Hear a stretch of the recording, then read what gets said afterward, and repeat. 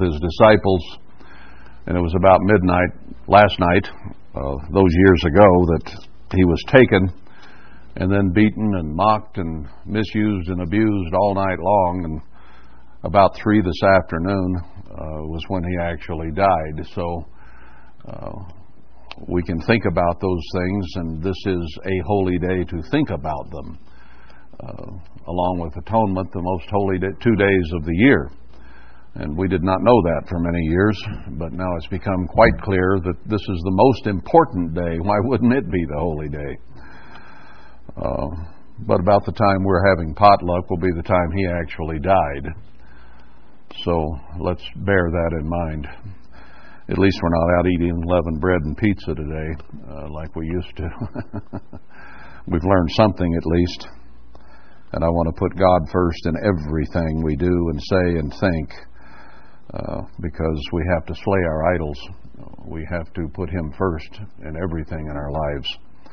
And the biggest idol we have to put away, of course, is ourselves, because it is our desires that make us make this an idol and that an idol and that an idol, which makes us the biggest idol, because we're putting things ahead of God ourselves. So I've got a couple I'm slaying. We've had some lawsuits going on here. I wasn't going to mention this, but I will. For some time, because of the situation on the property and people trying to lie and cheat and steal and take it from God's purpose. They think they're in God's purpose and that God's happy with them, but I totally disagree with them.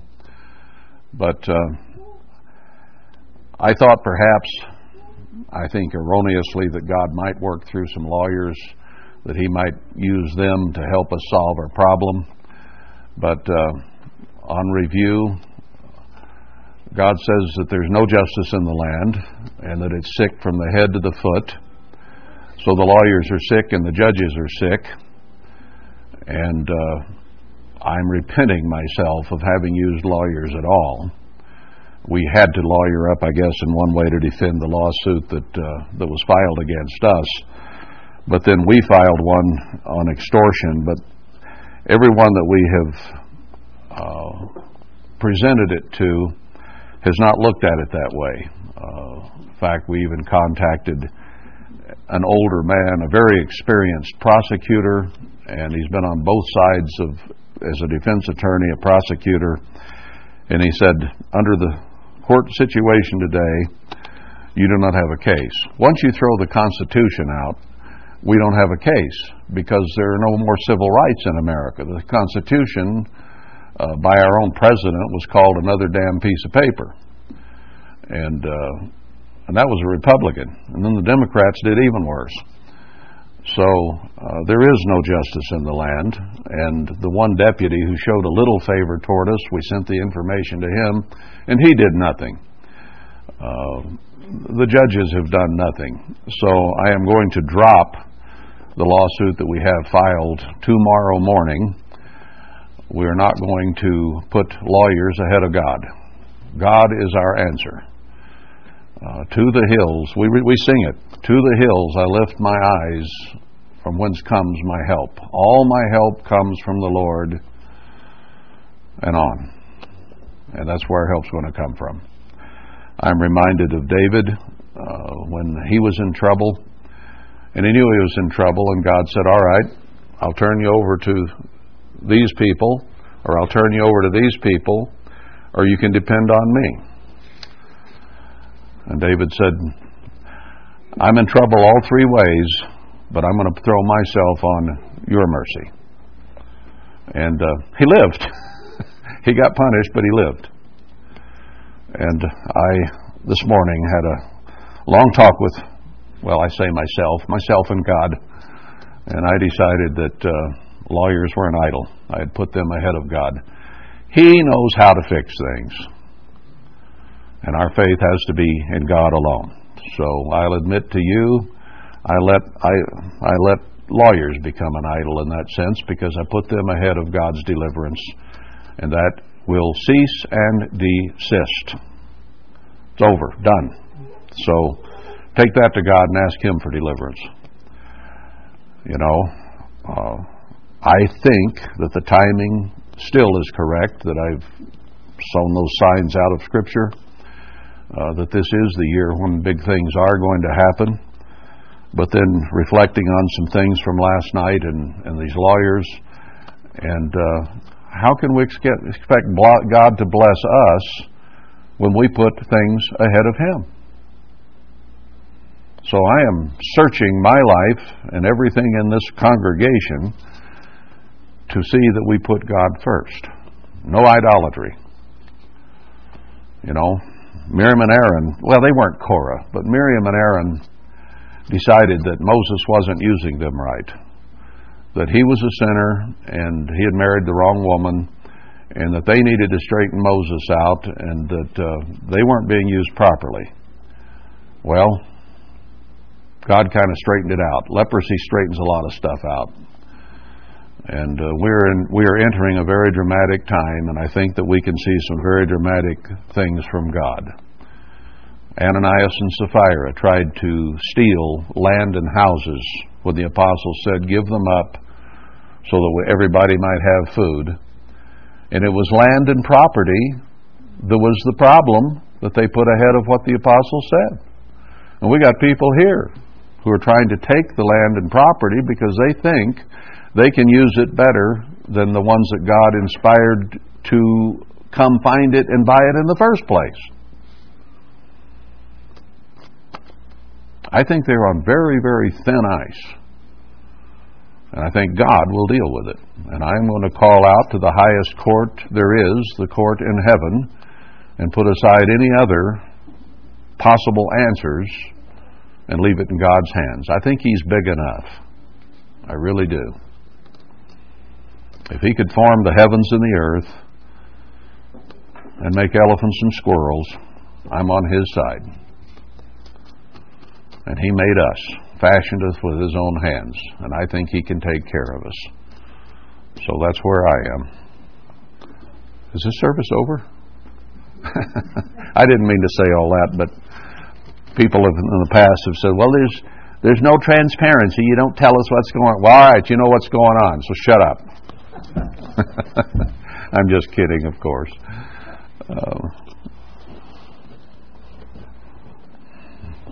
But I saw some nods, and I think you're with me on that. God is our protector. He's our answer.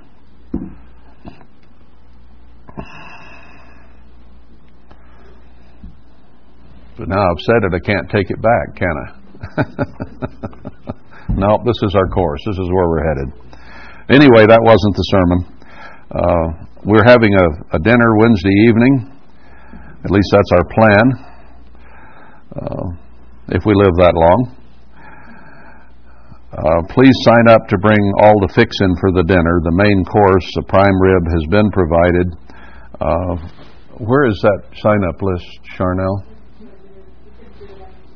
You can do it after services, but so we don't have a lot of duplication. You know, some salad, some dessert, some whatever. That's y'all's business, not mine. So I gave you the message I was supposed to. I'll leave it at that.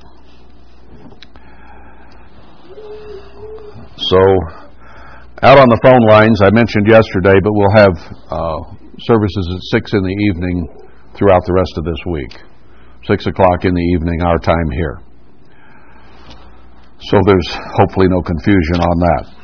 Now, we started into a series yesterday that I think God inspired because I had no clue what I was going to talk about this Passover, and the day before these things started coming to mind and suddenly expanded from a sermon into what's going to take several.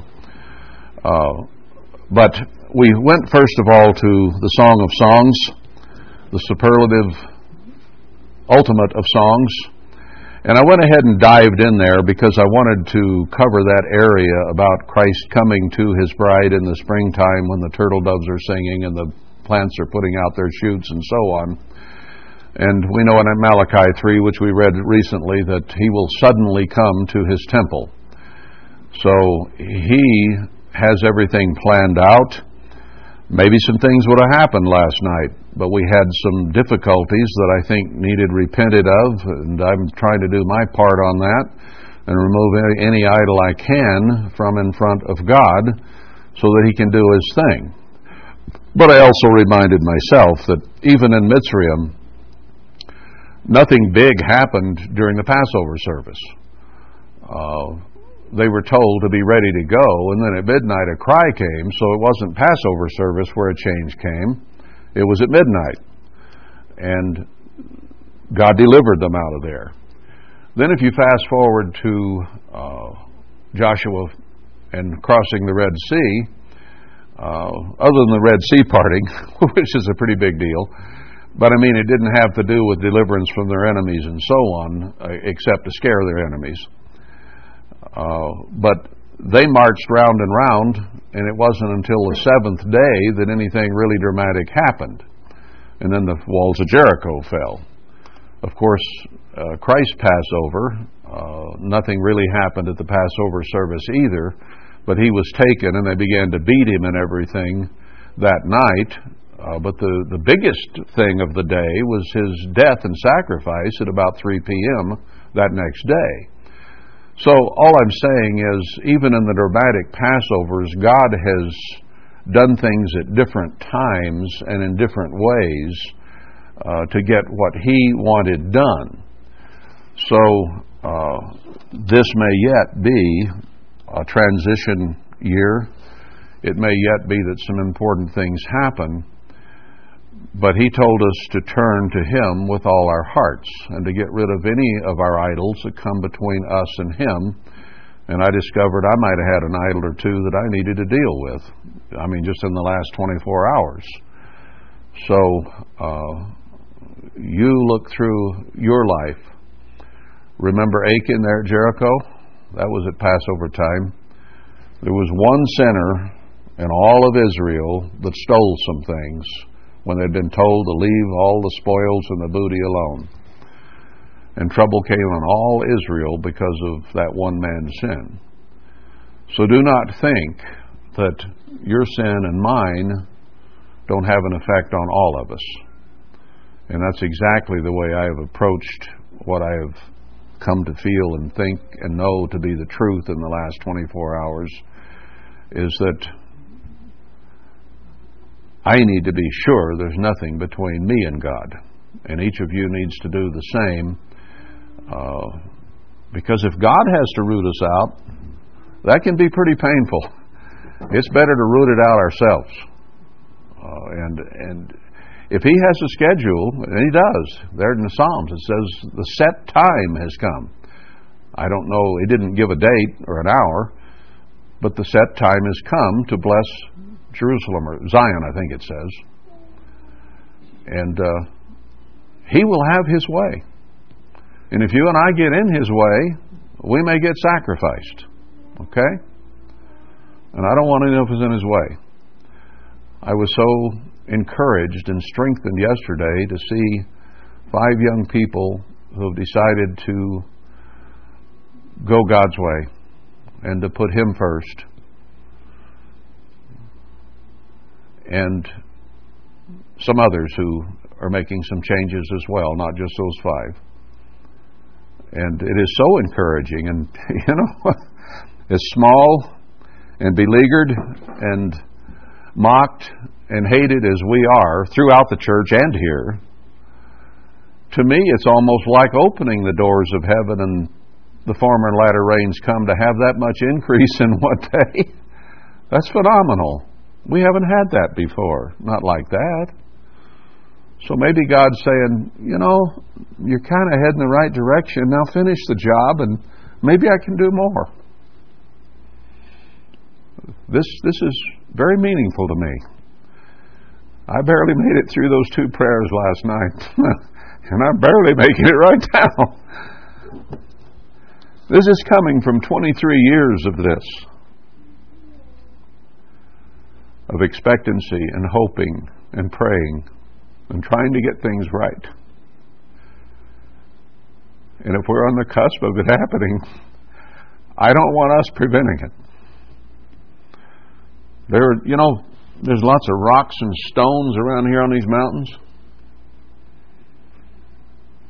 God said if I have to, I can raise up stones. Stones are not necessarily any harder headed than Israelites.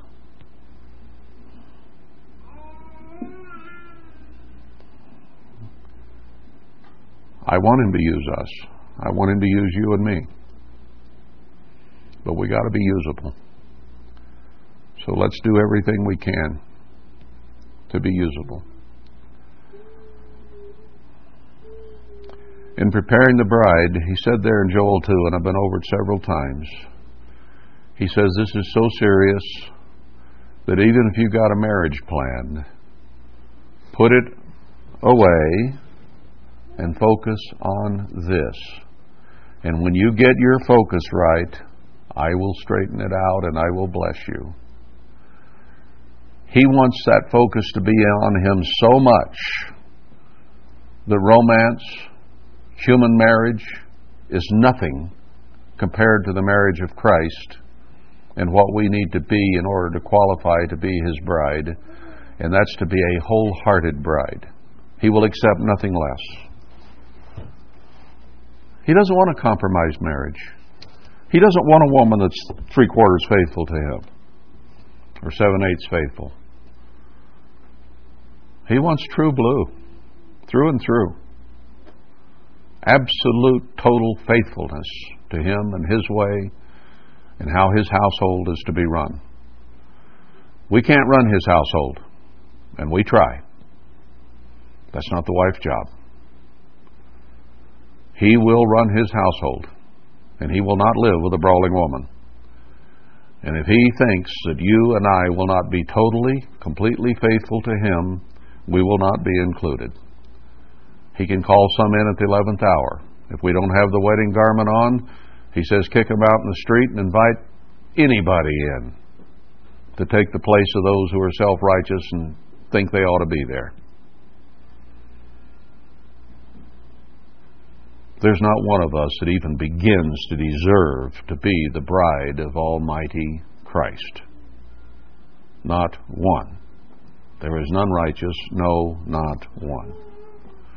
It's going to take a lot of grace, a lot of forgiveness, a lot of mercy,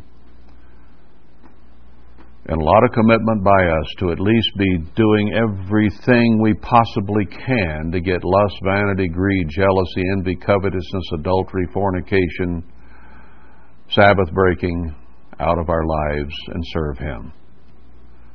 You know, I really don't have too much trouble with God's rules. There's only 10 really that give me a problem. Just the first 10. And I have problems with every one of them because of my nature. So we got work to do, and when I said that the other day, I threw my pen up in the air and I said, when are we going to get it? When are we going to get it? Well, all right, I'm trying to get it. And I'm trying to get rid of the lawyers that might be in God's way. Or whatever else is in God's way. It has to go. He is first. He is foremost. He is everything. And if He made us, I'm sure He can deliver us. I know that. Will He find faith on the earth? I hope He finds some here. Yeah, but we need to do this and we need to do that. No, God can save us. I don't want to hear any more of that. I don't want any alternative medicine. I want our healer to heal us and help us and deliver us. Let's go to Ephesians 4. I wasn't going to go quite this far back in here, but there's a lot here that we need as those who would be the bride of Christ and what He expects of us. And it'll get down before I'm done here in this context to showing you that the Song of Solomon really is about Him. But I want to back up a little bit and see some of the things he says about his future wife, because everything in this New Testament was written to those candidates of the 144,000 first fruits who are to be Christ's wife. And we need to know what He expects of us as a bride as I said, it all ties together because he doesn't want a 7/8 faithful wife. That's not what he's after. So let's go to Ephesians 4 and pick it up in verse 24. 23. And be renewed in the spirit of your mind, and that you put on the new man, which after God is created in righteousness and true holiness. Not our own brand of religion, not our own brand of holiness, but according to God's definition. And we had 5 baptized yesterday who began a new life, a new man. The old man was supposed to be washed away and a new man starting. And come Passover, we should be in the same place. We examine ourselves ahead of time and see how much of the old man is there, how much of the old human carnal way of thinking. And we are supposed to use that examination period to examine and find out what is wrong, then ask God's forgiveness, and then realizing that we continue to put the sin out of our lives. And that is the big focus, is getting rid of the sin. That which is puffed up, which is vain, which is egocentric. So we eat flatbread, and instead of puffed up with yeast, or whatever leavening was used. I suspect that the Israelites carried their leavening with them out of Egypt. The problem was they didn't have time to let it rise overnight. They were going to be walking out of there. Doesn't mean they didn't take it with them. They needed it. Needed, K-N-E-A-D-E-D, or N-E-E-D-E-D, I meant. It was going to go ahead and get risen, and they were going to cook it the next day or the next night. So let's understand the principle. It is that which is puffed up, which represents sin for just a little while. But there's a scripture in the New Testament that says righteousness going throughout the loaf is good. Yeast has a good connotation except for 7 days. Righteousness should permeate and reach throughout all of us. So yeast isn't a bad thing 348 days out of the year, just for 7. And that's only because vanity, ego, and pride is the swelling up of the vanity of the mind. And the technicalities of yeast are really neither here nor there. We got to see the forest, not just the trees. Put sin out. We can't get so hung up on a technicality that we forget to put our sin out. And then our own mind becomes our idol. Because we're smart. You know what? I thought about that this morning. Almost every, I'll say every, but I can't think of any exception at the moment.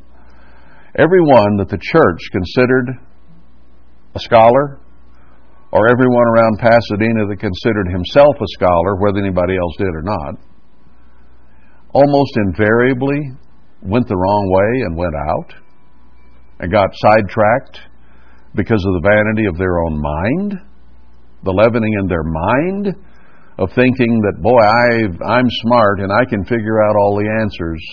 And Herbert Armstrong, well, he isn't really educated or whatever. You know what part of my job is?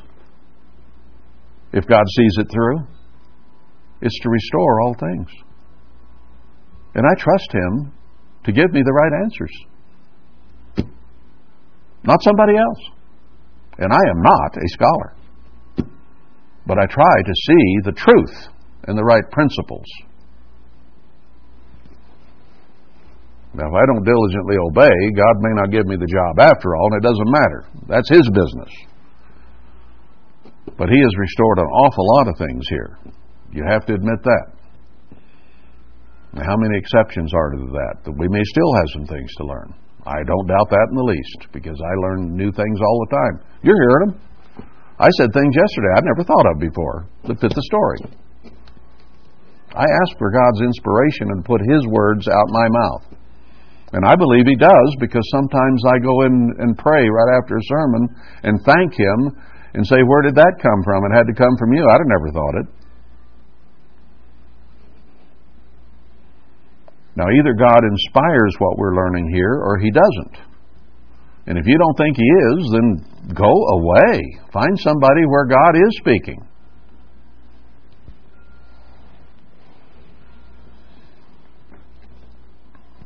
So we're to put on the new man and not think like we used to think, which after God is created in righteousness and true holiness.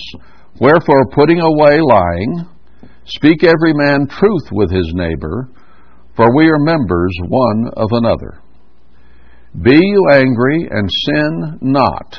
Let not the sun go down upon your wrath.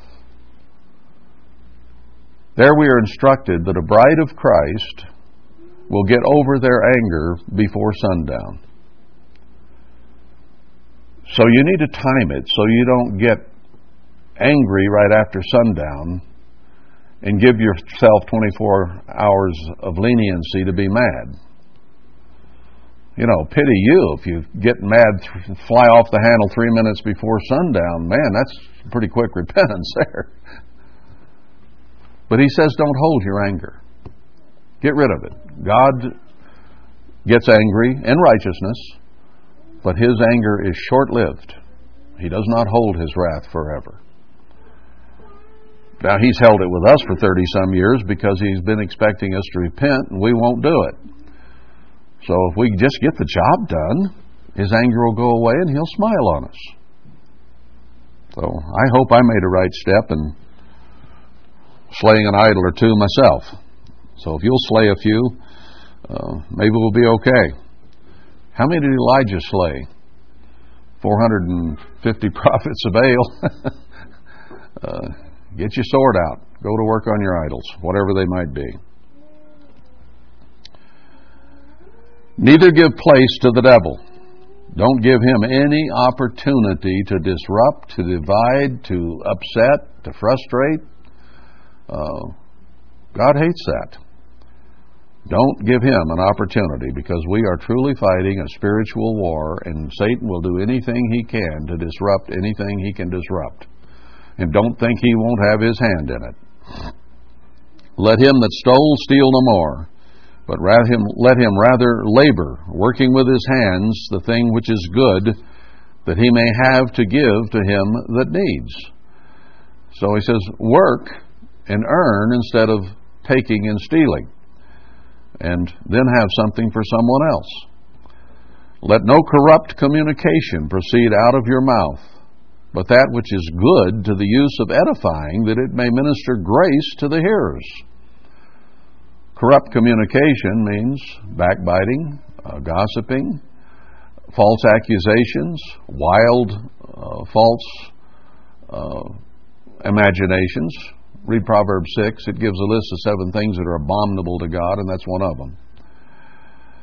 And grieve not the Holy Spirit of God, whereby you are sealed unto the day of redemption.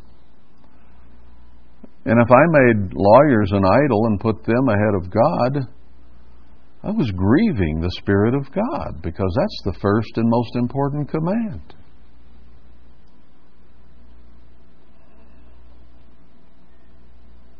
Don't grieve God's Spirit. Okay, verse 31. Let all bitterness and wrath and anger and clamor and evil speaking be put away from you with all malice. No maneuvering, no misusing, no manipulating, no using people against themselves and against you. God isn't going to have a marriage through eternity that has bitterness and wrath and anger and clamor and evil speaking and malice. He loves us all, and He gave His Son for the whole world, every individual. But if there's somebody that won't turn loose of those things in verse 31, they will be burned up and forgotten eternally. because God will not have that in the universe. It started when Satan said, I'm a pretty handsome fellow. And not only that, I am quite competent. Oh, I'm good. In fact, I think I can probably do better than God. That started this whole mess. Here we are. Some think they can do better than Darryl. Well, maybe you could. Maybe Miriam and Aaron could have done a better job than Moses. But that wasn't the point. God said, I'm going to use Moses. And when Moses says, don't use me, I can't talk right, he says, okay, I'm going to use you anyway, but he can talk for you. I picked you. Now go do the job. Now, if he wants to remove me, he can do it. I may not say another word. He can strike me dead right now. It's easy. No problem for him. Everything I say isn't right. Everything I do isn't right. That's why I'm telling you today I made a mistake and I'm repenting. I'm trying to set the example for you to do the same thing with whatever you need to. I mean, you can probably find something in verse 31 if nowhere else. Instead of that, then, be you kind one to another, tender-hearted, forgiving one another, even as God, for Christ's sake, has forgiven you. We came out of last night forgiven, cleansed before God through the blood of Christ. And I woke up this morning finding I still had an idol, breaking the first commandment, still sinning. Well, first day didn't start off too good, but I'm trying to fix it. Be you therefore followers of God as dear children, and walk in love. How many times did he say last night in John 13 through 17 to love one another? Over and over and over. If you'll be my friend, love one another. If you'll be my disciples, love one another. If you will enter into life, love one another. By this shall men know whether you are my disciples, if you love one another. Love does not produce the works of the flesh, but the fruits of the Spirit. Kind, tender-hearted, and loving. So walk in love like he did to us, and has given himself for us, an offering and a sacrifice to God for a sweet-smelling savor. Do you really think that Christ is sitting on his throne today, talking to the Father and saying, I really served the world. I went down there and I served everybody. I died for everybody. Man, I'm good. I'm the greatest servant of all. I'm the greatest servant of all time. I can't picture him doing that. He's the one that said, don't let your right hand know what your left hand's doing. Don't even acknowledge yourself the service that you perform. Don't even acknowledge it. That way it can't have any strings. And you can't say, well, yeah, you know what I did for you? Now what are you going to do for me? Or are you going to acknowledge what a great servant I am? And if you don't, I'm going to tell you about it until you do. I'm going to brag about all my service. I don't think Christ is doing that. I really don't. I think he's truly meek and truly humble. And he's thankful for what he did. And his Father is thankful. And I am certainly thankful for what he did for me and for you. And that's what Paul's trying to get across to us. It was a sweet-smelling savor. But he says that we're to build treasure in heaven. But if we brag or try to get people to acknowledge how much service we perform, it all falls out of our treasure house in heaven. It isn't treasure anymore. It's self-righteousness. That was the problem with the Pharisees and Sadducees. Don't I give great offerings? Don't I pray in the street? Don't I do this? Don't I? Look at me, everybody. I am such a wonderful servant. Well, they took their mother's house, but, you know. And Christ said, you're whitened sepulchres. That's not righteousness at all. Yeah, the service might have helped somebody. The big offerings you gave may have helped the church. But it did not count to you for righteousness because you were proud of it and wanted everybody to know about it. So it was worthless in spiritual value. And spiritual value is all that matters to you and me, because we're going to die. And if there's not some spiritual value there for God to say, yeah, I have some treasure in here for that one, bring them back here and let me give them the treasure and the crown.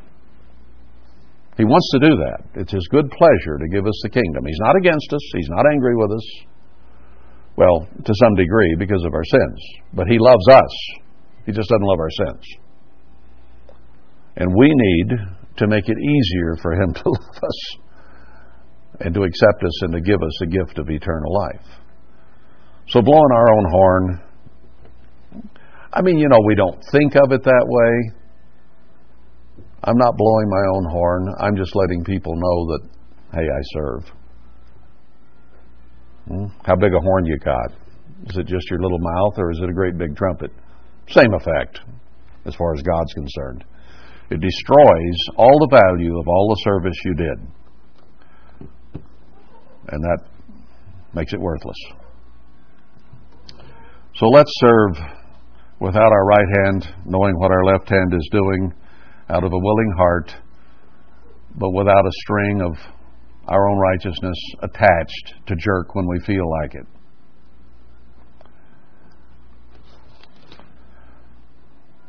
Walk in love as Christ has loved us and has given Himself for us, an offering and a sacrifice to God for a sweet-smelling savor. That was a sweet-smelling savor to the Father when Christ unloaded Himself and gave all for us. And we have to do the same. And then we have to be careful that it was not done for our own approval or the approval of others, which is self-righteousness instead of God's righteousness. I really don't believe at all that Christ is up there telling the Father how great He was. I just don't think that's Him. And it shouldn't be us. Going on in verse 3, but fornication and all uncleanness or covetousness, let it not be once named among you as become saints. Covetousness is kind of a strange word. Don't covet that which is your neighbor's. The word simply means in synonyms, don't desire, don't want. Don't have any desire for or any want for your neighbor's car or his house or his wife. Because if you want them or desire them, that's covetousness. And covetousness, Colossians 2 says, is idolatry. So the desires of the flesh that we sometimes are willing to justify in our own minds and say, well, that's not really a sin. Well, if it's a wrong want or a wrong desire of something that is illegal for you, it's idolatry. Plain and simple. So he mentions fornication and uncleanness along with covetousness. Let it not be once named among you as become saints, neither filthiness, nor foolish talking, or the wrong kind of jesting in that sense, or joking, which are not proper, but rather giving of thanks. Our whole overall attitude should be giving of thanks. Thankfulness to God for all the multitudinous things He's done for us. For this you know, that no whoremonger, nor unclean person, nor covetous man, who is an idolater, covetousness and idolatry are the same, has any inheritance in the kingdom of Christ and of God. Not going to be there. It says the same thing in Revelation 22, if you need it summarized. Let no man deceive you with vain words, for because of these things comes the wrath of God upon the children of disobedience. Be not you therefore partakers with them. For you were sometimes darkness, But now are you light in the eternal? Walk as children of light. I said, I think just yesterday, the people who walked in darkness have seen a great light. God has given us light in a time of great darkness of this earth, a light of knowing what He is going to do, where He's going to do it, and pretty much when He's going to do it and how He's going to do it. You know how many people on this earth know that and see that light? Easily less than 100 out of 7 billion. And we were walking in darkness until God began to show us these things. We're the children of light, and He wants us on a hill in Zion as a light to the world. Let's get there. For the fruit of the Spirit is in all goodness and righteousness and truth, proving what is acceptable to the eternal. Prove it. Show Him. And have no fellowship with the unfaithful works of darkness, but rather reprove them. You see the things of the world and people in the world, stay away from it, for the most part. Now, Christ did occasionally eat with the Pharisees and have a certain amount of intermixing on a social level with those around Him. But He did not hobnob and run with the world on a daily basis and come to think the way they thought, or He would have been in trouble. Most of His communion was with the Father and with His disciples, and then He spoke to the world who came to Him. But He did not continually hit the bar with the boys. He wasn't of the world and in the world with the world in that sense. For it is a shame even to speak of those things which are done of them in secret. But all things that are reproved are made manifest by the light. For whatsoever does make manifest is light. God will bring it out. Wherefore He says, Awake you that sleep, and arise from the dead, and Christ shall give you light. There's a good one for us during these days of unleavened bread to pray about. That He show us if there are things in our hearts and minds that are preventing Him from blessing us. Ask Him to show. I did. And He gave me a handful. You do the same. Maybe we can get this cleaned up where God can bless us. I certainly hope so. That's what I want. I'm tired of being denied, ignored, and cursed by God for being a 7/8 bride, if I even got that high. But you know what I'm saying based on the Laodicean attitude, which is not even halfway there. Well, lukewarm's kind of halfway there. That's not good enough. Wherefore He says, Awake you that sleep, and arise from the dead, and Christ shall give you light. What about the 10 virgins? Half slept, slumbered. He says here, if you're asleep, wake up. See then that you walk circumspectly, carefully where you step, not as fools, but as wise. Redeeming the time because the days are evil. Isn't that Joel 2? Use the time properly because the days are evil, and God is about to bring down plagues and death and destruction on the whole world. These days are evil. And we need to be getting as close to God as we can so that He will not destroy us with the rest of the evil. Wherefore be you not unwise, but understanding what the will of the eternal is. And be not drunk with wine wherein is excess, but be filled with the Spirit. Filled with wine doesn't really accomplish a whole lot. Filled with the Spirit is good. Doesn't mean you can't drink wine. But you don't have to drink the whole wineskin. I mean, we're told even in your holy days we can have strong drink and so on. God promotes alcohol throughout the Bible. But He promotes moderation of the use of it. Food too, everything, except that which is not legal at all. But be sure you got the right balance. speaking to yourselves in psalms and hymns and spiritual songs, singing and making melody in your heart to the Eternal. I've often said we tend to listen to secular music a whole lot more than we do to God's music. Of course, God's music isn't all around us, and that's kind of difficult, but the Psalms of David, even if you're not put to music, you could be reading them, and you're reading music there. Is it godly or is it ungodly? Giving thanks always for all things unto God and the Father in the name of our Lord Jesus, Emmanuel the Christ. Now he gets into marriage. Now he's been talking about qualities that God's bride needs to have, and attitudes they need to have, and attitudes they shouldn't have. And I thought it good to go over this in leading up to what he's about to start saying now. Submitting yourselves one to another in the fear of God. Now he opens this section here about husband and wife relationships primarily, church-wise as well, but submitting yourselves one to another in the fear of God. Now, a lot of men get the feeling that they're the head honcho, me big chief, you squaw, and that they should be preeminent and predominant and overbearing and tell the wife everything she's to do. But he opens the subject here by saying you submit to each other. And anybody that's in a halfway decent marriage relationship realizes that there's give on both sides. Herbert Armstrong used to say, Christianity boils down to give.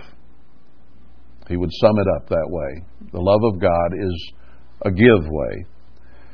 And if we're willing to give to each other as friends, as brothers in Christ, and as mates, then we can get along better because there's some give and take both ways. We don't always have to have our own way. And these rednecks that think they're in charge and you'd better submit and do everything I say are wrong.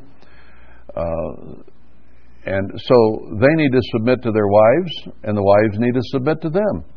We're equals in Christ, but God put one in charge. And we'll see what God has to say about how that man handles that responsibility. I've said many times in the church, we told men that you're supposed to be the leader and be in charge, and he had no training whatsoever in how to do that, so he picked up a two-by-four and said, I'm in charge. And that was his form of leadership because that's all he understood.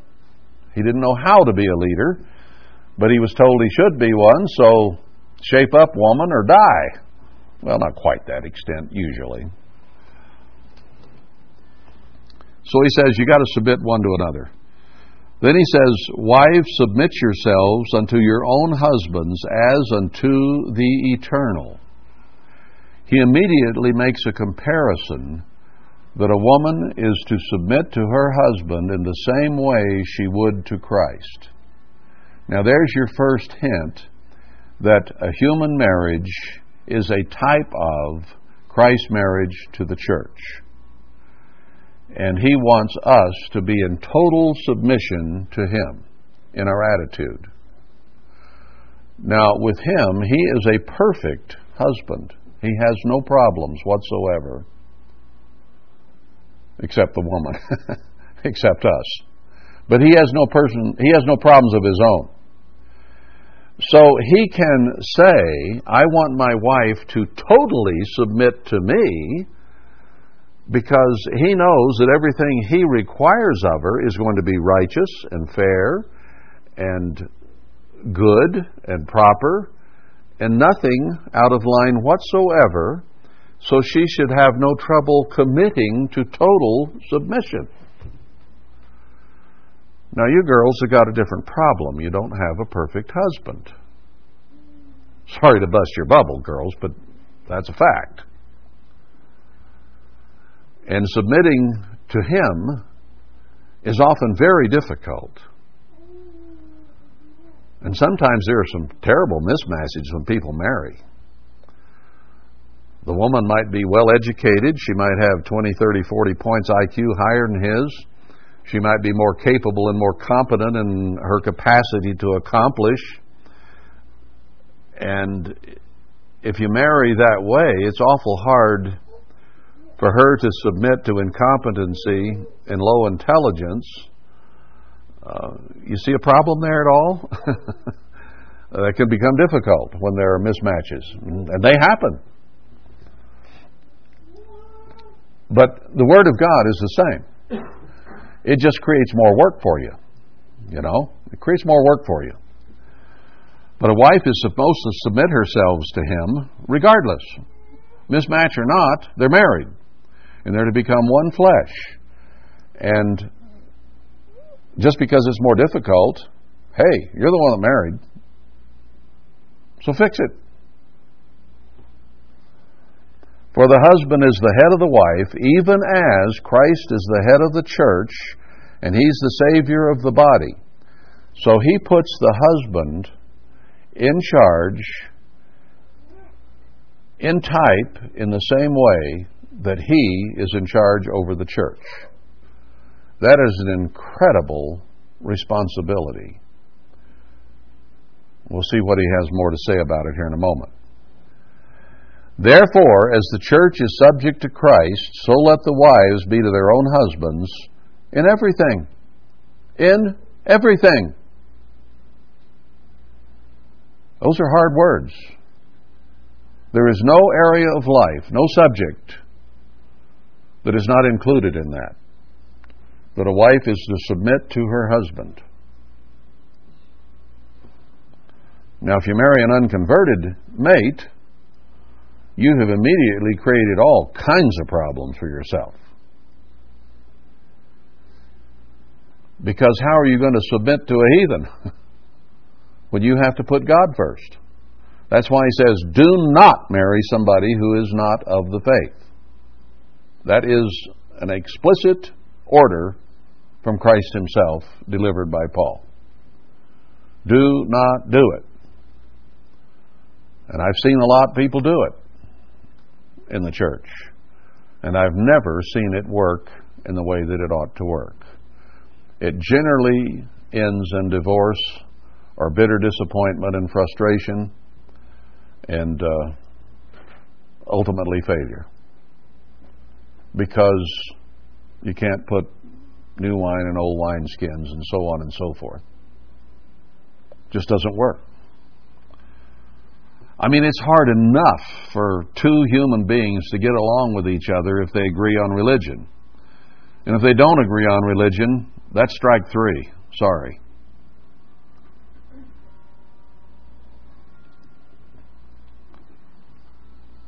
So let's take this seriously, ladies. Submit to your own husband as to the eternal in everything. All right, that's a big pill to swallow. I understand that.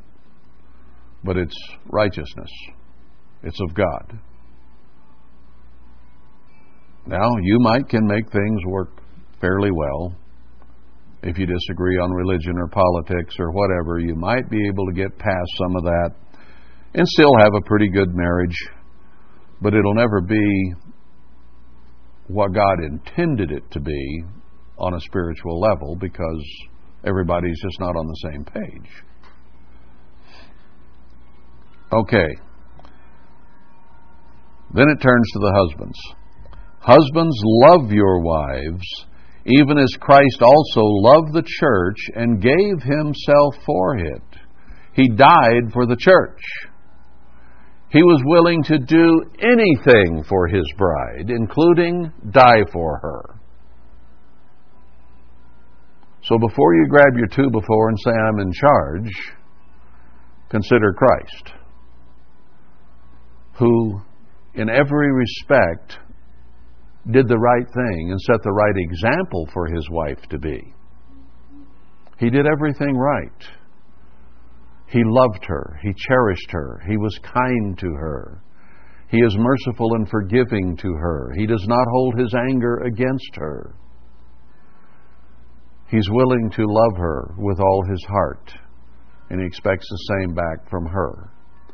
So he's setting the example to us to love us with all His heart by willing to say, honey, I'll die for you. And then doing it. Not just words. He did it. I'd do anything for you. We got songs about it. I'd swim the widest ocean, climb the highest mountain. I'll love you till the 12th of never, and that's a long, long time. I could think of 100 songs right off the top about all our pledges of what we're going to do that we don't and fall short of. Yes, our goals, our purposes, the little butterflies in our heart said we'd do all those things. But life is reality, and life is not all that, and we all fall short of the mark of what we intended to do. I intended, when I married Marla, to be everything I could be to her and give her everything I could and make her happy and do everything I possibly could. And you know, I failed her a lot of times.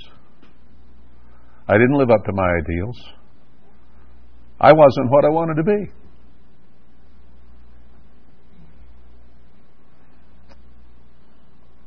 Can't do much about it now. A living dog's better than a dead lion. You know? Love her like Christ loves the church. Do anything for her. That He might sanctify and cleanse it with the washing of water by the Word. He gave us His Word to study, to read, the instruction book on how to be a good wife. That's what this book is, how to be a good wife, how to prepare yourself as a bride of Christ. That's all it's about. It's written to the church. Verse 27, that He might present it to Himself a glorious church, not having spot or wrinkle or any such thing, but that it should be holy and without blemish. Now, as we age physically, we come to have different kinds of spots and wrinkles and sags and bags, and physically we kind of go downhill after a certain point. And we just aren't what we used to be. Inevitable. You know, gravity is pretty powerful stuff. You know what Christ wants? He wants us to be as a young virgin. How many scriptures are there in the Old Testament? I want you presented as a chaste virgin, Paul said to the Corinthian church. Christ says, a virgin will conceive and bring me forth. I will marry the virgin that I choose out of the scattered church. What does He tell us? He says, you're old and decrepit and crippled and blind and deaf and ugly. I'm going to give you deer legs, and the blind will see and the deaf will hear. He's going to restore us. He doesn't want us spotted and wrinkled and old. He wants us young and vibrant and loving in attitude. And He may even give us some of that physically as a light to the world that, you know, God can fix things. God can fix things. So He wants a spotless young bride. You know, Christ isn't old. He's not old.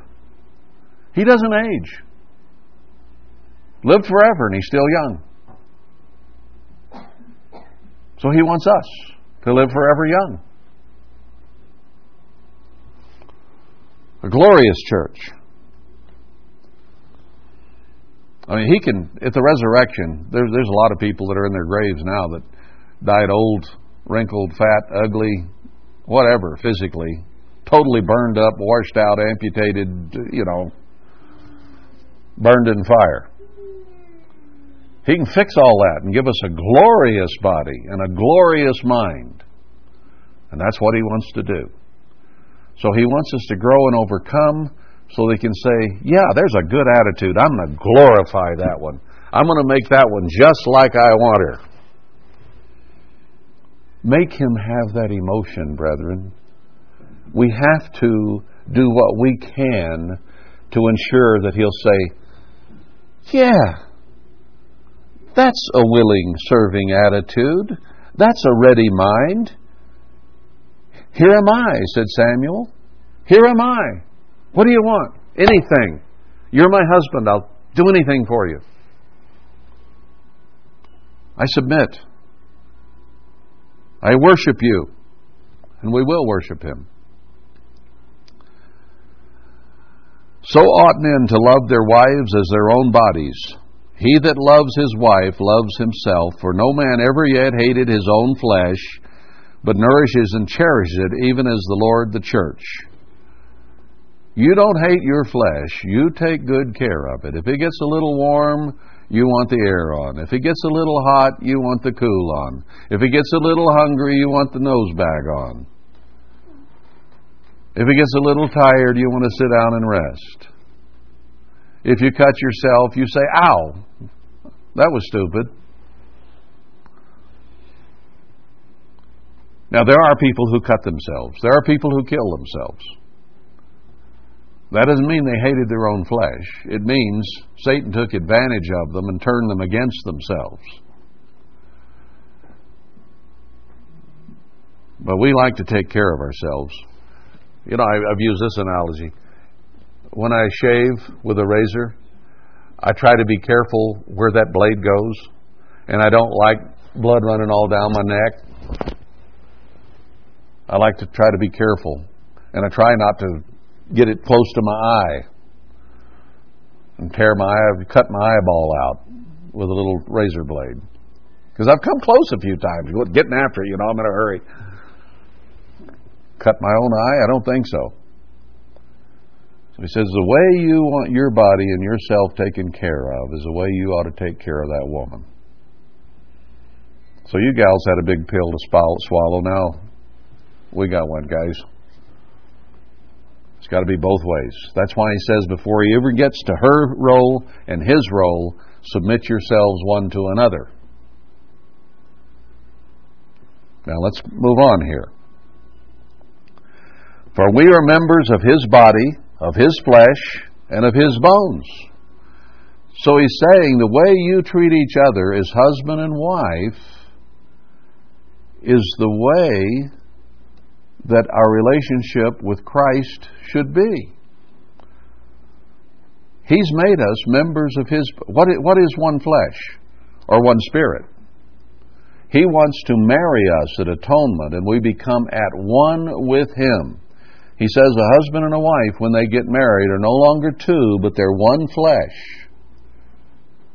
And they should be emotionally, mentally, spiritually, and physically one. And that sex act is what is a most powerful force used properly in causing them to come together and be one in every way. Because it relieves a lot of emotional stress and helps them to feel loving and kind to each other.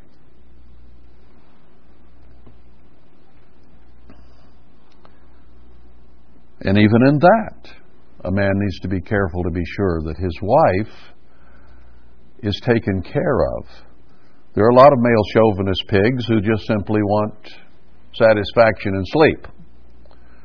And they don't believe in caressing and loving and foreplay and making the wife feel wanted, needed, loved instead of just used. And many, many women have said, I'd rather just be held than go to the main act. I'd rather just feel loved and cared for than go there because I know it's all done in selfishness. Now, you want your self taken care of, you better take care of her. Pig.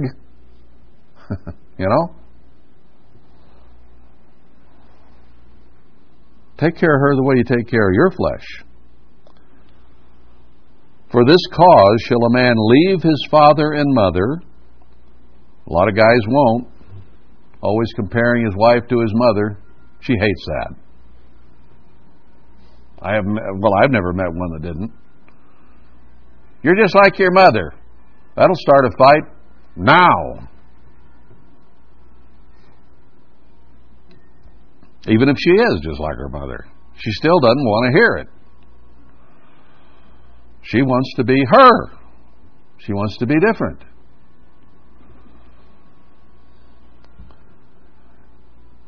And shall be joined to his wife, and they two shall be one flesh. Now, joined means in every way, and it means physically in a sex relationship as well. Now, read the next verse. This is a great mystery, but I speak concerning Christ and the church. The world does not understand this. They do not grasp the missing dimension in sex, as Herbert Armstrong tried to explain to a fairly small audience. That the sex act and marriage is a type of Christ and the church. The only thing he's been discussing here is marital relationships, from spiritual to physical. That's all he's talking about. And he said that marriage is a type of Christ and the church. That's why he created marriage, was so that it could reflect what it will be between he and his bride eternally. Does that make it clearer why fornication and adultery and emotional feelings, which are a dry affair, a desire, is maybe not quite as bad as the actual act. It doesn't have quite as much repercussion on humans. But Christ said if you even look on a woman to want her and she's somebody else's, that's covetousness and idolatry. That's an idol. Because marriage is such a sacrosanct thing that any emotion, any feeling, any actual act outside that marriage is sin and has to be repented of. There will be no sin in Christ's marriage. He is perfect, and He is going to change and glorify His bride and make her perfect. And she will never have any feelings outside Him. They've already faced that in the kingdom of God. That wasn't a physical act of adultery, or even in that sense a mental one. But it was unfaithfulness. Unfaithfulness can be in many different fields. But Satan let himself become unfaithful in thought to those he was subject to. And that unfaithfulness led to every bit of misery you see around you today in this whole wide world. Yeah, humans had human nature, but it had not been let out of the box yet until He tempted them and caused them to sin. That's why the Azazel is sent out into the wilderness in solitary confinement.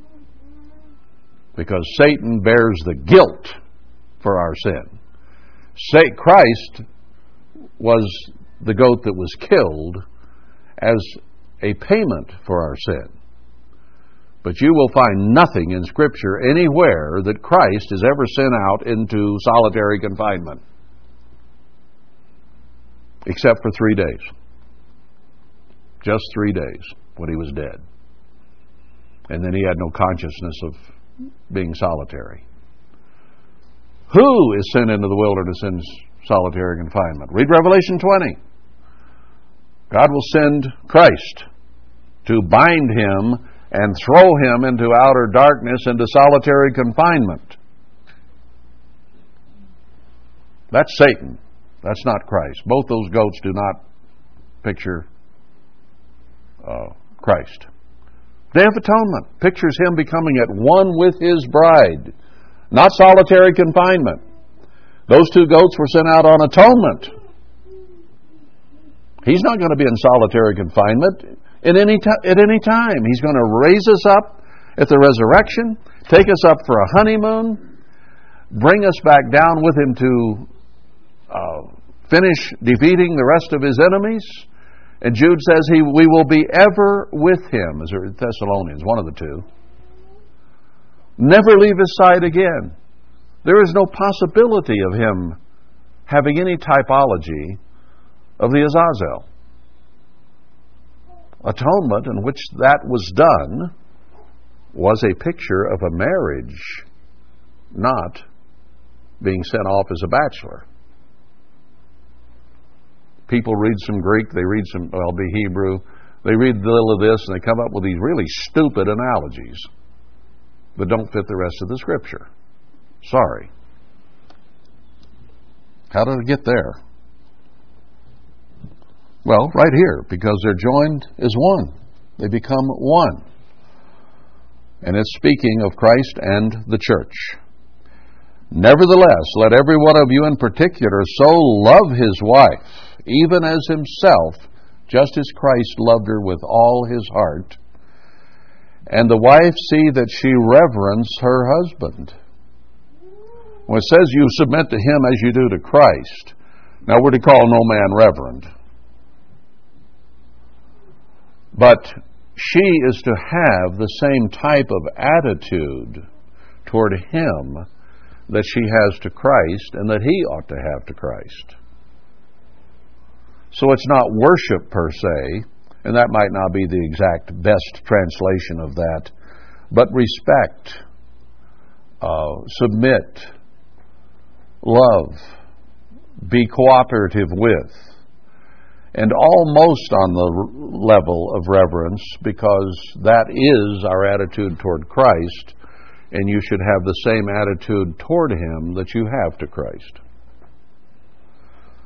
So marriage, and everything in marriage, is a type of Christ and his bride. Now that's a good introduction that took all day to get through. But when we go back to the Song of Songs, then it fits that whole thing is about Christ and the church. And you can see it more clearly once you understand that other scriptures say that so. I speak of a great mystery of Christ and the church in a marriage relationship. Well, that's enough then for today.